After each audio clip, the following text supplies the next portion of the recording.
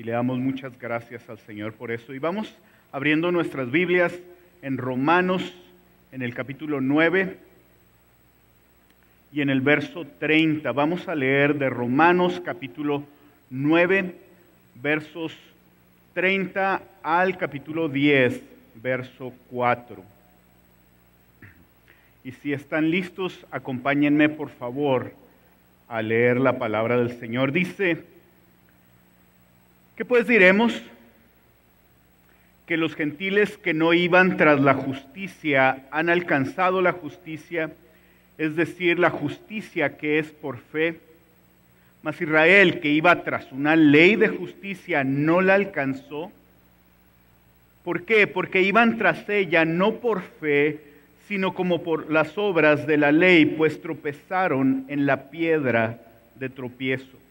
Como está escrito: he aquí pongo en Sión piedra de tropiezo y roca de caída, el que creyere en él no será avergonzado. Hermanos, ciertamente el anhelo de mi corazón y mi oración a Dios por Israel es para salvación, porque yo les doy testimonio de que tienen celo de Dios, pero no conforme a ciencia, porque ignorando la justicia de Dios y procurando establecer la suya propia, no se han sujetado a la justicia de Dios, porque el fin de la ley es Cristo para justicia de todo aquel que cree. Vamos a orar.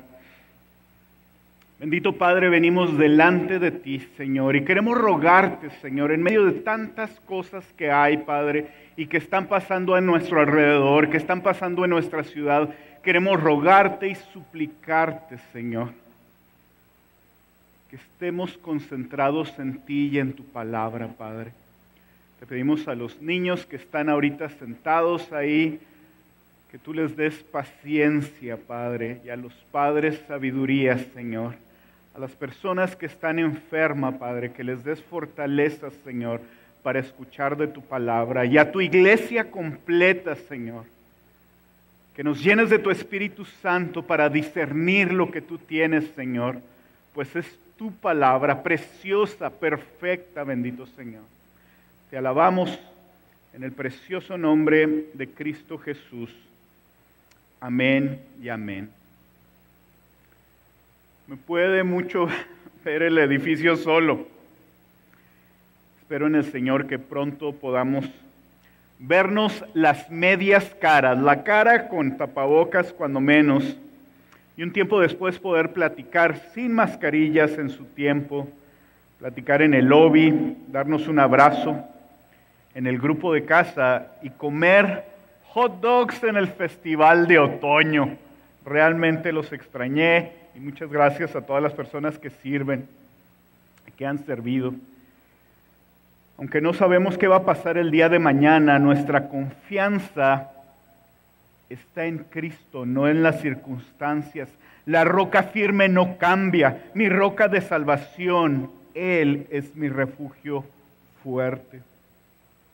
Hace un tiempo mi familia y yo viajamos a Colorado y el paisaje montañoso es impresionante y hermoso. Y de regreso no nos vinimos por el camino tradicional, pero en algunas etapas nos vinimos pegados al río Bravo, al río Grande. Y el paisaje era hermoso y fue impresionante pensar que una gota de lluvia o un pedacito de hielo que se descongela allá en Colorado viene a dar aquí a unas cuadras de donde vivo, a tantas millas de distancia.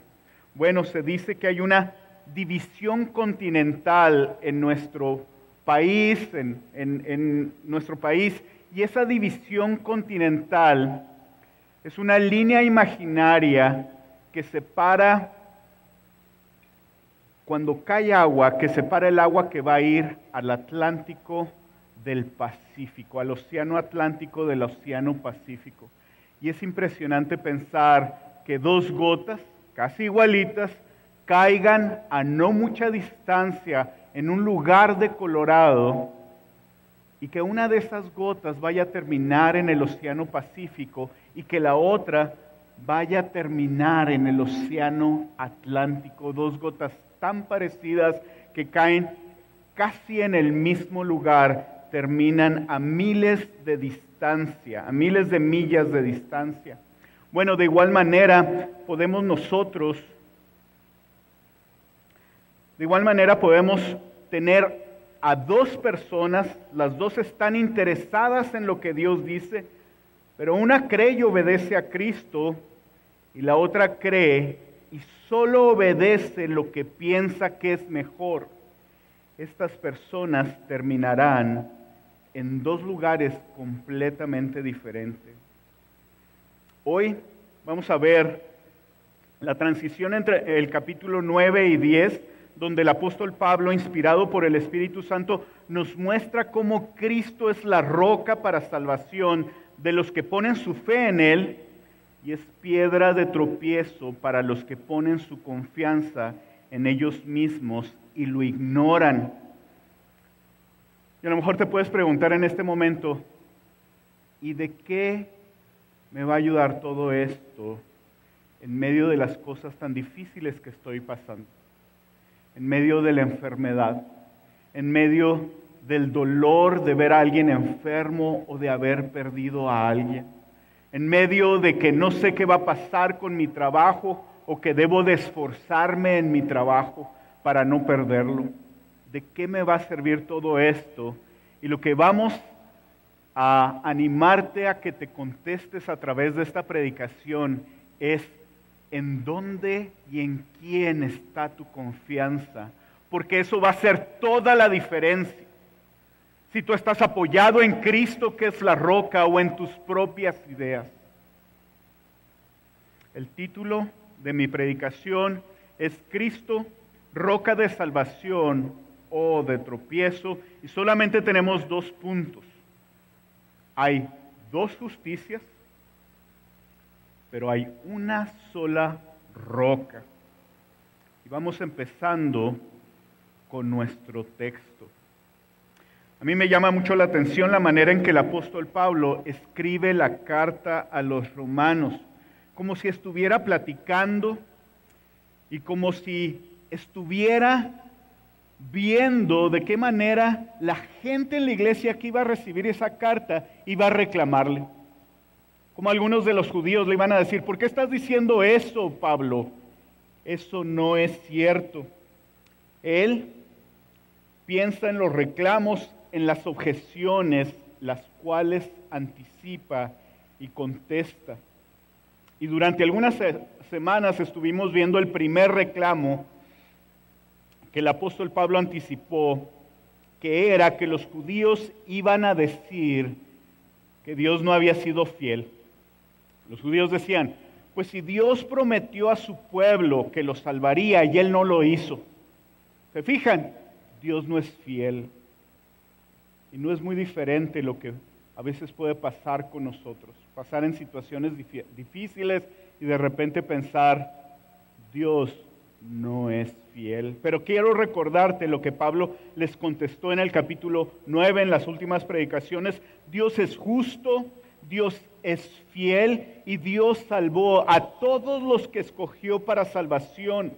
Dios no los escogió por su nacionalidad o por el linaje de su sangre, sino por su gracia, por el favor que quiso tener con un remanente de los judíos y con muchos gentiles, entre los cuales estamos nosotros.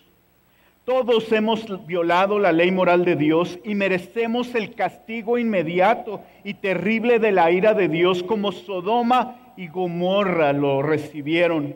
Pero Él tuvo misericordia de algunos. Así que el capítulo 9 se trató de la soberanía de Dios. Y el segundo reclamo que el apóstol Pablo anticipa es que los judíos le vayan a decir: pero pues es que Dios no es justo.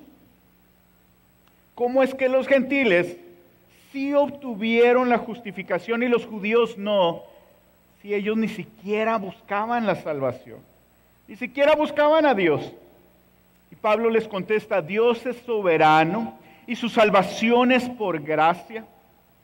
Pero las personas son responsables. Cada uno somos responsables de responder al llamado de Dios. Y el pueblo de Israel rechazó el evangelio a Cristo o de Cristo. Entrando en el capítulo 10, vemos la responsabilidad humana. En el capítulo 9, vemos la soberanía de Dios. Pero en el capítulo 10, desde la entrada, empezamos a ver que nosotros somos responsables por nuestra respuesta. Y quiero leerles esta cita del pastor Ken Hughes. Dice, en el capítulo 10, Dios responsabiliza a Israel de su perdición. Dios rechazó a Israel porque Israel rechazó el Evangelio. Si estás sin Cristo, no es porque no hayas sido elegido, sino porque rechazaste a Cristo. Es difícil para nuestra mente tan pequeña entender cómo funciona con detalle la soberanía de Dios en relación con nuestra responsabilidad humana. No podemos entenderlo con toda la claridad, pero el apóstol Pablo nos habla de esas dos partes en el capítulo 9 y en el capítulo 10. Aunque no podamos entenderlo, eso no quita precisamente nuestra responsabilidad de responder a la gracia que Dios tiene con nosotros. Si Dios nos llama, nosotros hemos de responder. Y también hay un riesgo de tener una visión desbalanceada, donde solamente pensamos, Dios es soberano, pero que no vemos la parte de la responsabilidad. El riesgo en los cristianos es, pues ya no vamos a evangelizar, ya no hay que trabajar en el reino del Señor. ¿Por qué? Si Él escoge a los que Él quiere, entonces ¿qué estoy haciendo yo hablándole de la palabra a algunas personas? La respuesta es tu responsabilidad responder al Señor, y el Señor nos ha llamado a ir y hablar de su palabra.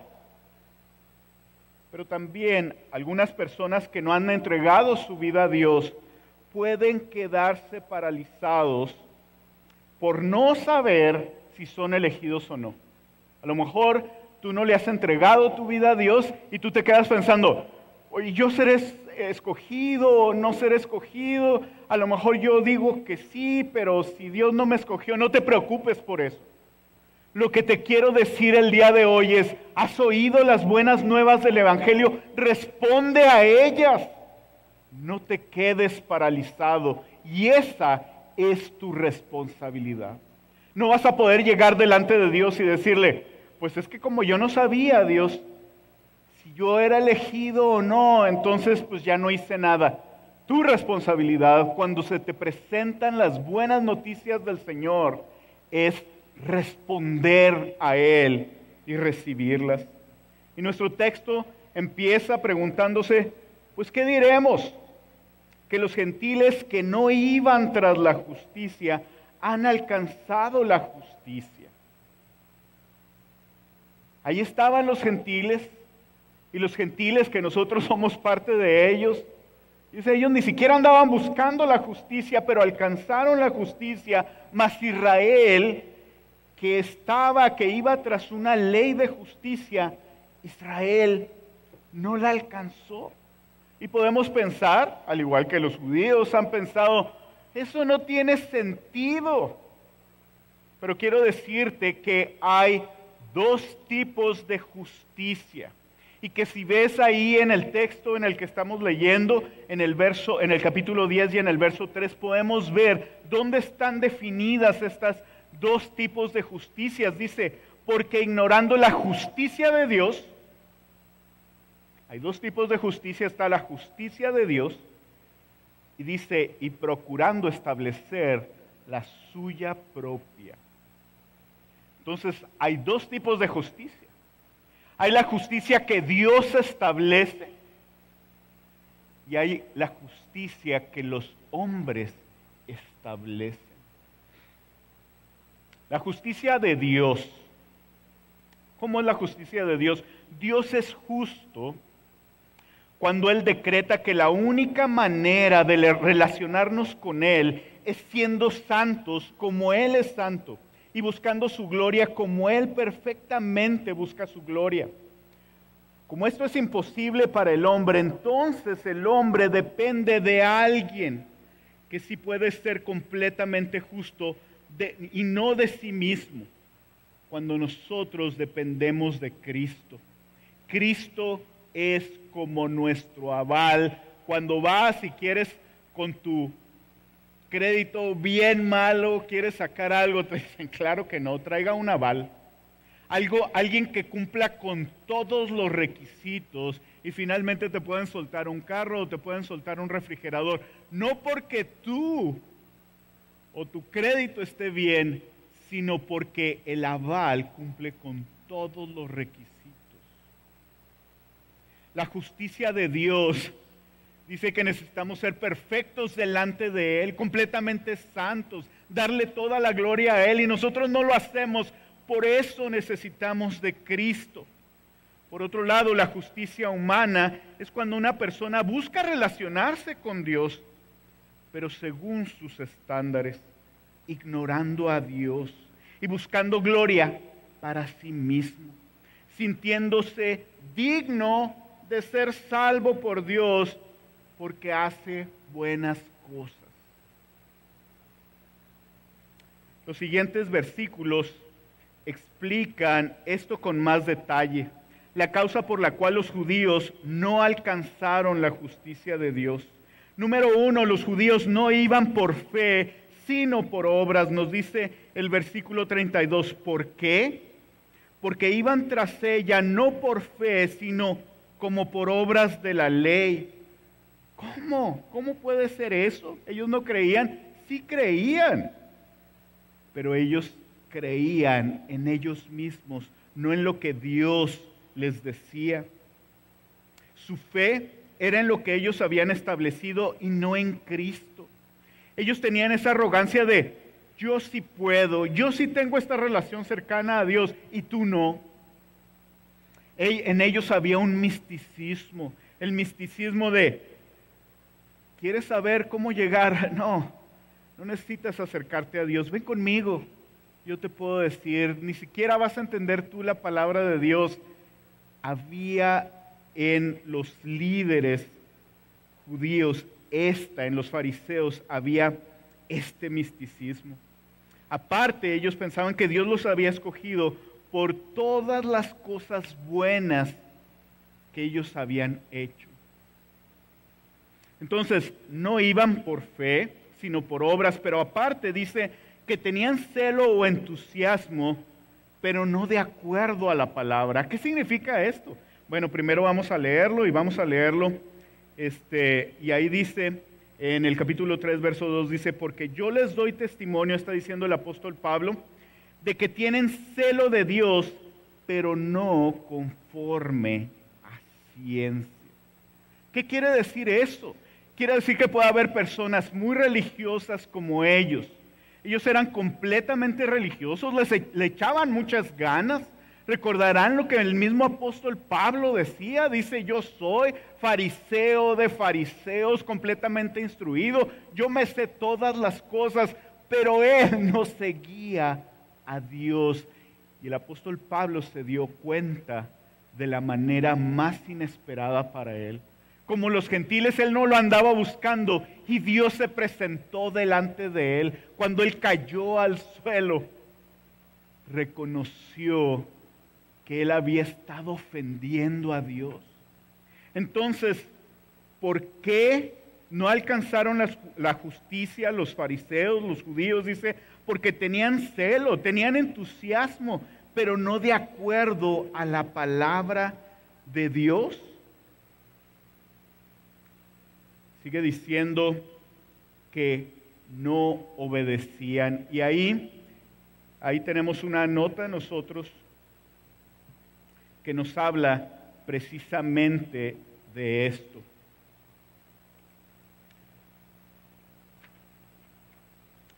Y sigue diciendo, aparte de eso, no obedecían. Dice, porque ignorando la justicia de Dios, nos dice el verso 3 del capítulo 3, dice, porque ignorando la justicia de Dios y procurando establecer la suya propia, no se han sujetado a la justicia de Dios. Entonces, ¿qué pasaba? Ellos conocían la palabra, conocían el Antiguo Testamento, pero ellos ignoraron a Dios y procuraron establecer lo suyo propio. Por otro lado, tenemos nosotros las características de los que sí alcanzaron la justicia de Dios. Tenemos nosotros cómo eran los que sí alcanzaron la justicia de Dios. Y luego dice el verso 30 del capítulo 9, dice, ¿qué pues diremos? Que los gentiles que no iban tras la justicia han alcanzado la justicia, es decir, la justicia que es por fe. Y lo primero que podemos ver como característica es que ellos no andaban tras la justicia. Y muy probablemente eso te pasó a ti y a mí. No sé si te acuerdas cuando el Señor vino, cuando el Señor te tomó, cuando el Señor transformó tu corazón. Tú no andabas buscando al verdadero Dios. Tú andabas buscando lo que tú querías y Dios vino y te encontró. También tenían una característica, aquellos que sí alcanzaron la justicia, aquellos que alcanzaron la justicia por la fe en Cristo, que es precisamente que es por la fe en Cristo, y que si es por la fe en Cristo es por gracia. Los gentiles no andaban buscando a Dios. Y ellos se dieron cuenta por la predicación del Evangelio que ellos habían ofendido a Dios. ¿Y saben qué es lo que hace? Ellos dicen, sí, me doy cuenta que he pecado, me doy cuenta de que necesito a Dios, necesito un Salvador que es Cristo. Y si es un regalo de Dios en donde ellos no tenían absolutamente nada, ellos reconocieron que era por gracia, completamente a los judíos y a los fariseos.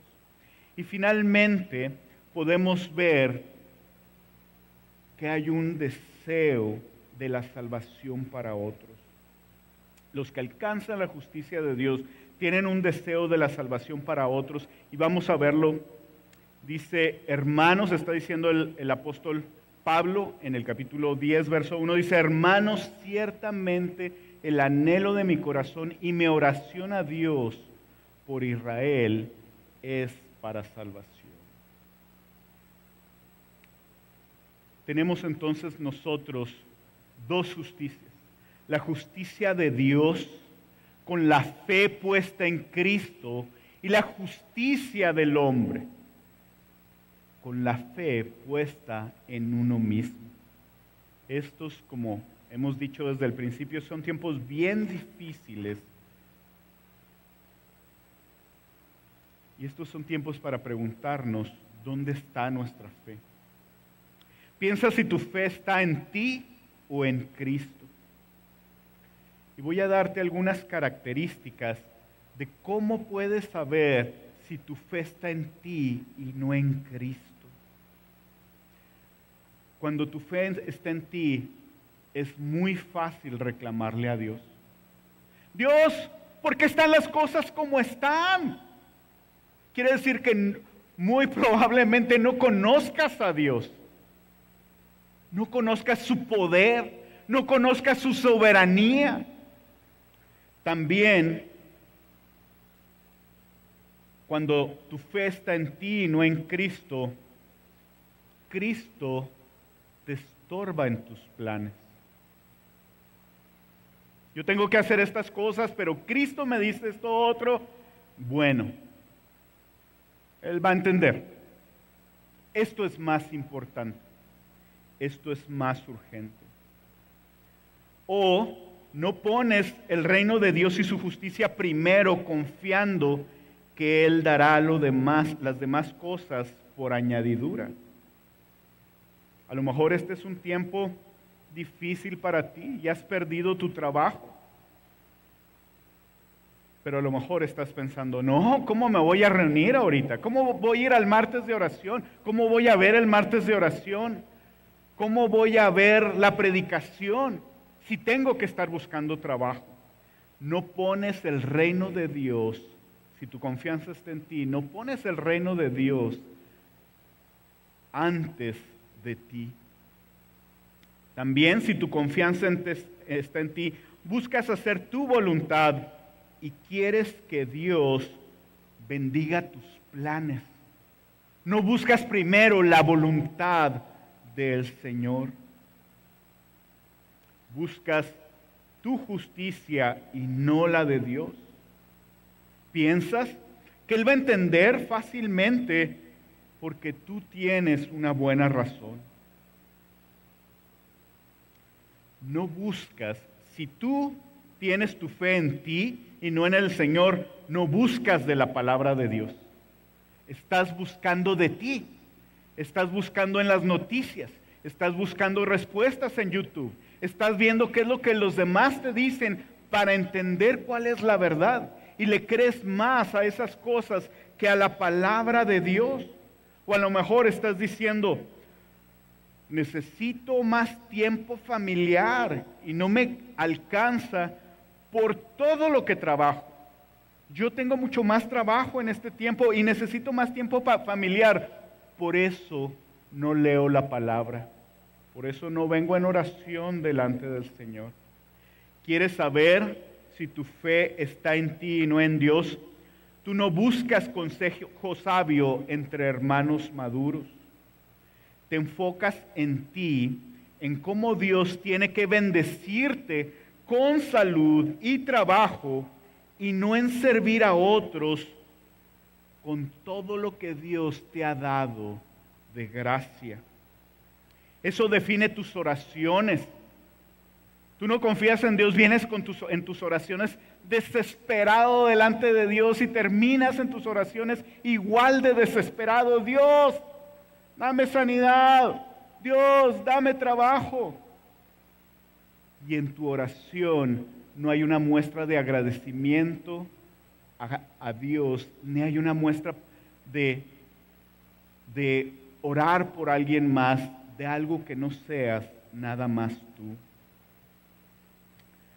El punto número 2 es, sí hay dos justicias, pero hay una sola roca. Hace un tiempo, en el 2016, veníamos nosotros en el freeway, veníamos cerca de la casa, veníamos en el freeway, y era cuando el freeway estaba abierto por todos lados, había señalamientos por todos lados, y tenía uno que tener mucho cuidado, hacerse a un lado, porque había mucha construcción en todo el freeway aquí en El Paso.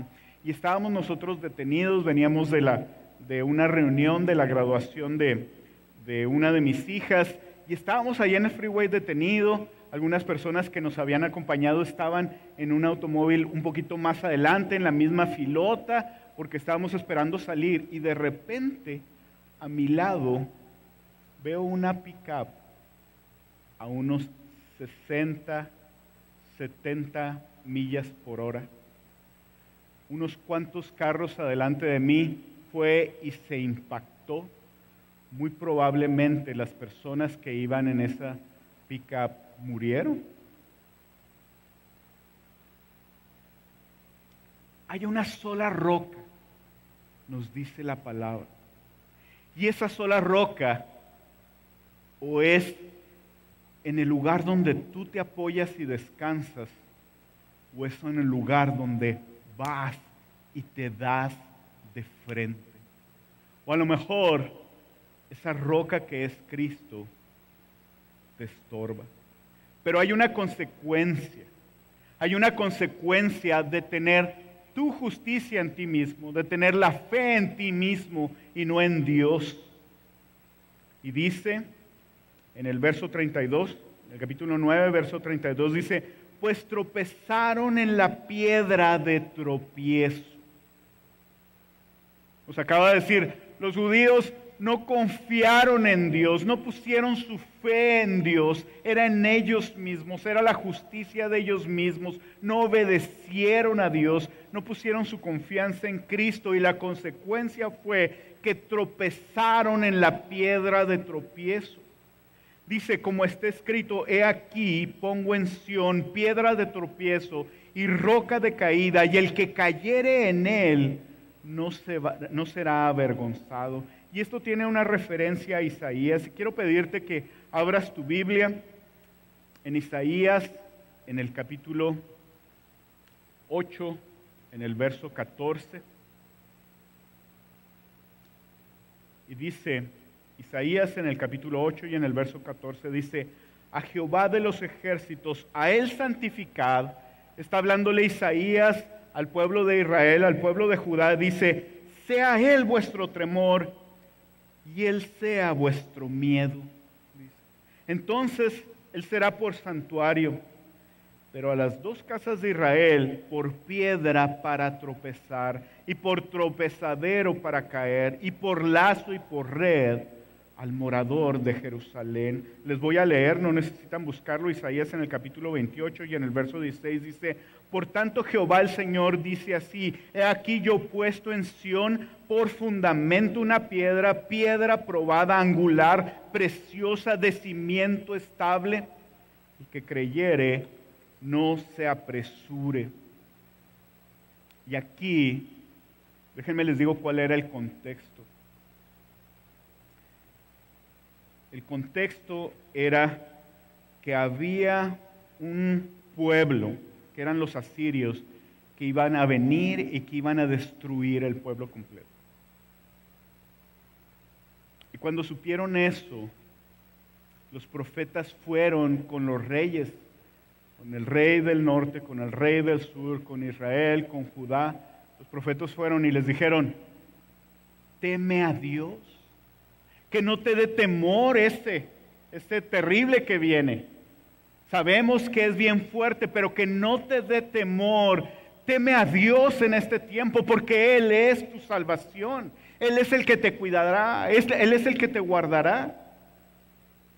Pero ellos no quisieron. Ellos fueron arrogantes.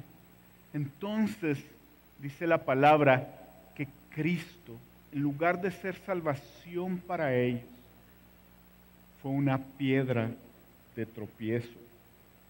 Para algunos, Cristo es un estorbo que quieren quitar, como los judíos que lo quisieron quitar cuando Cristo vino a la tierra. Cuando le hablas a alguien del Señor y le hablas a alguien de Cristo, estoy seguro que la mayor parte de las personas, sino que todos, nos llama la atención haber estado en ese tiempo, haber visto a Dios con nosotros, ver sus maravillas, su poder, su sabiduría. ¿A cuántos de nosotros nos hubiera gustado estar ahí? A mí me hubiera gustado. Pero ¿saben qué pasó con los judíos? Dice la palabra del Señor que Dios puso esa piedra angular, esa piedra preciosa, en donde la iglesia se iba a establecer, en donde el reino completo iba a descansar. Pero venían los sacerdotes, venían los fariseos y dijeron, ¿quién es ese? E hicieron todo lo que pudieron por quitarlo de en medio.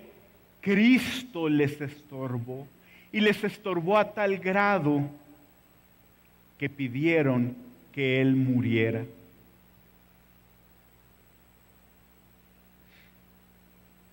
Entonces, para aquellos que su fe está puesto en sí mismo, Cristo es piedra de tropiezo, es estorbo.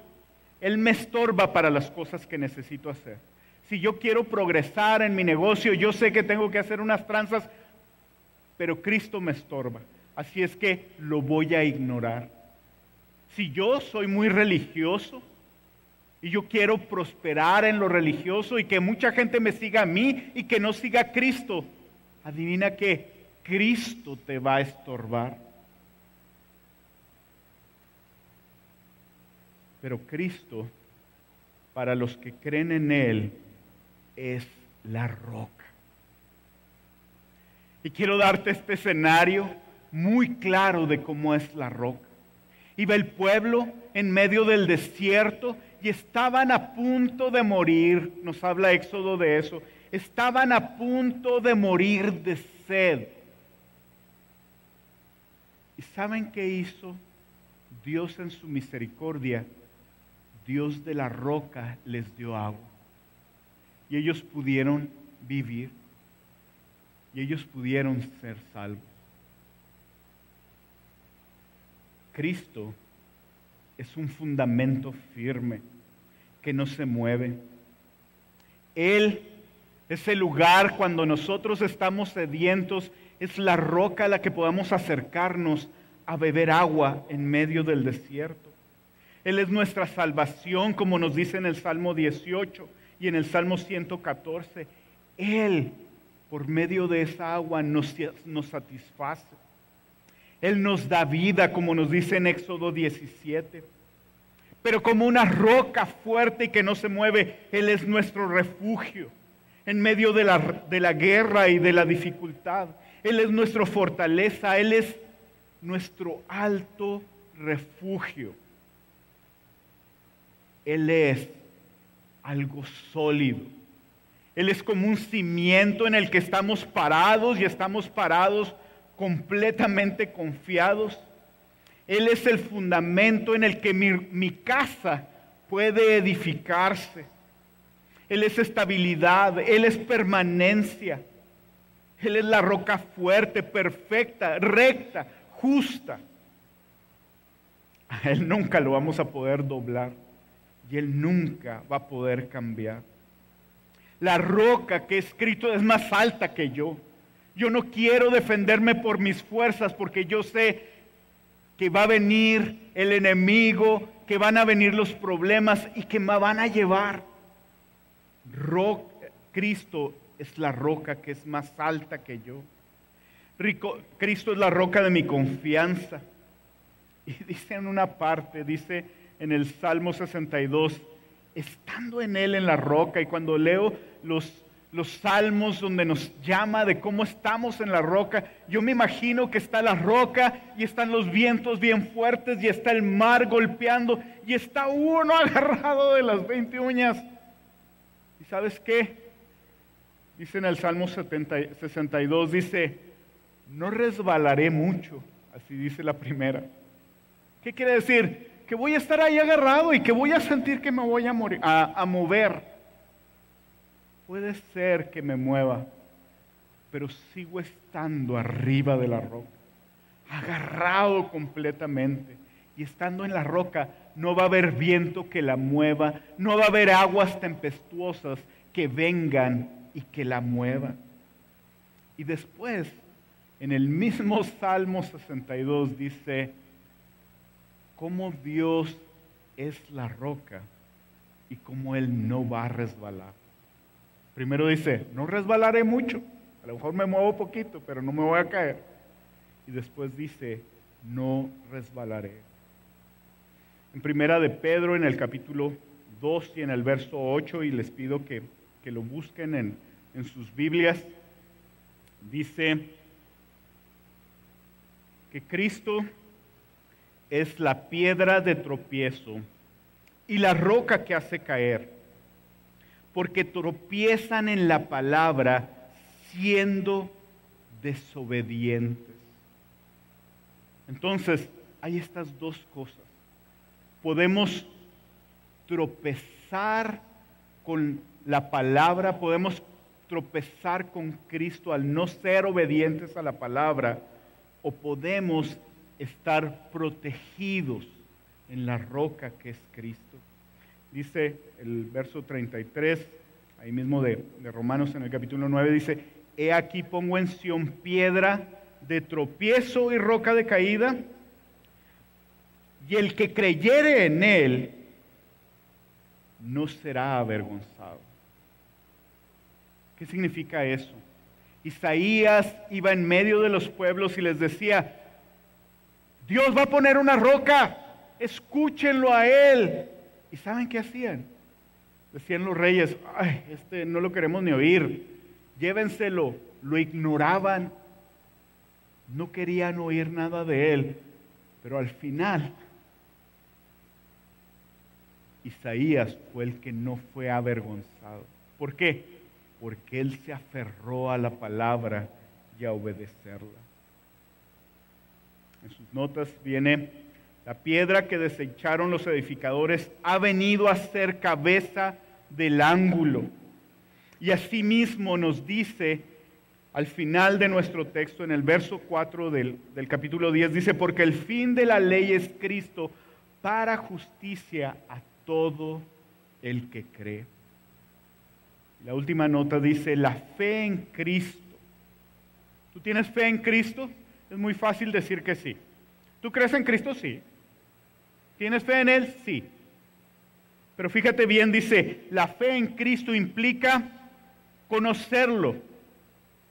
Y conocerlo a través de la palabra. Implica confiar en su justicia perfecta y no en la nuestra. E implica obedecer a Cristo. Es muy fácil decir, yo confío en Cristo. En medio de todas estas cosas que está pasando, yo confío en Cristo, claro que sí, pero voy y hago lo que yo creo que es mejor. No busco en la palabra, no busco a Cristo, no busco dirección de Cristo para mi familia, para nuestra vida, no busco de su consuelo y mucho menos busco obedecerle. Por otro lado están los que sí creen. Los que sí creemos en Cristo. Y los que sí creemos en Cristo, lo conocemos a través de la palabra, confiamos en su justicia y no en la nuestra, y buscamos obedecerles. Dice en Romanos en el capítulo 5 y en el verso 1, justificados pues por la fe, tenemos paz para con Dios por medio de nuestro Señor Jesucristo. Así como dos gotas pueden parecerse mucho y caer en lugares muy cercanos y terminar una en el Océano Pacífico y la otra en el Atlántico, también dos personas, ambas interesadas en Dios, puede haber dos personas, ambos interesados en Dios, pero una cree y obedece a Cristo y la otra cree y solo obedece lo que piensa que es mejor. Sus vidas serán diferentes y terminarán en dos lugares completamente diferentes. Quizás te has preguntado, ¿dónde está Dios en toda esta pandemia?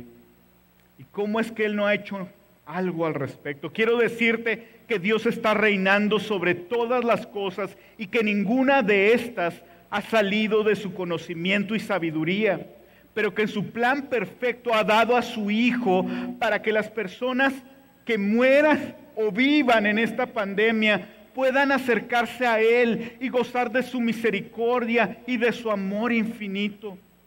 Deja de toparte de frente con Cristo y entrégale tu vida a Él. Aférrate a Él. Él es el único que puede reconciliarte con Dios. Quizás por otro lado, tú estás muy tranquilo, creyendo que tú y Dios, que entre tú y Dios no hay ningún problema, que tú y Él están bien, que puedes ser justo delante de Él, porque de vez en cuando haces cosas buenas. Pero tú sabes que Cristo no te interesa, que lo has ignorado a Él, su palabra, y que no lo estás obedeciendo. Esta es la condición más peligrosa delante de Dios. Quizás llevas años en alguna iglesia y te gusta lo que se hace y aún tienes entusiasmo por Dios y los demás lo notan. Pero Cristo no es el dueño de tu vida, sino tú. Has ignorado a Cristo, su palabra, y no la has obedecido. Considera que Dios en su misericordia te está llevando a que vengas delante de Él en oración, te arrepientas de tus pecados y le digas que quieres que Cristo sea la roca de tu salvación, tu refugio, agua en el desierto. Ven hoy mismo a Él.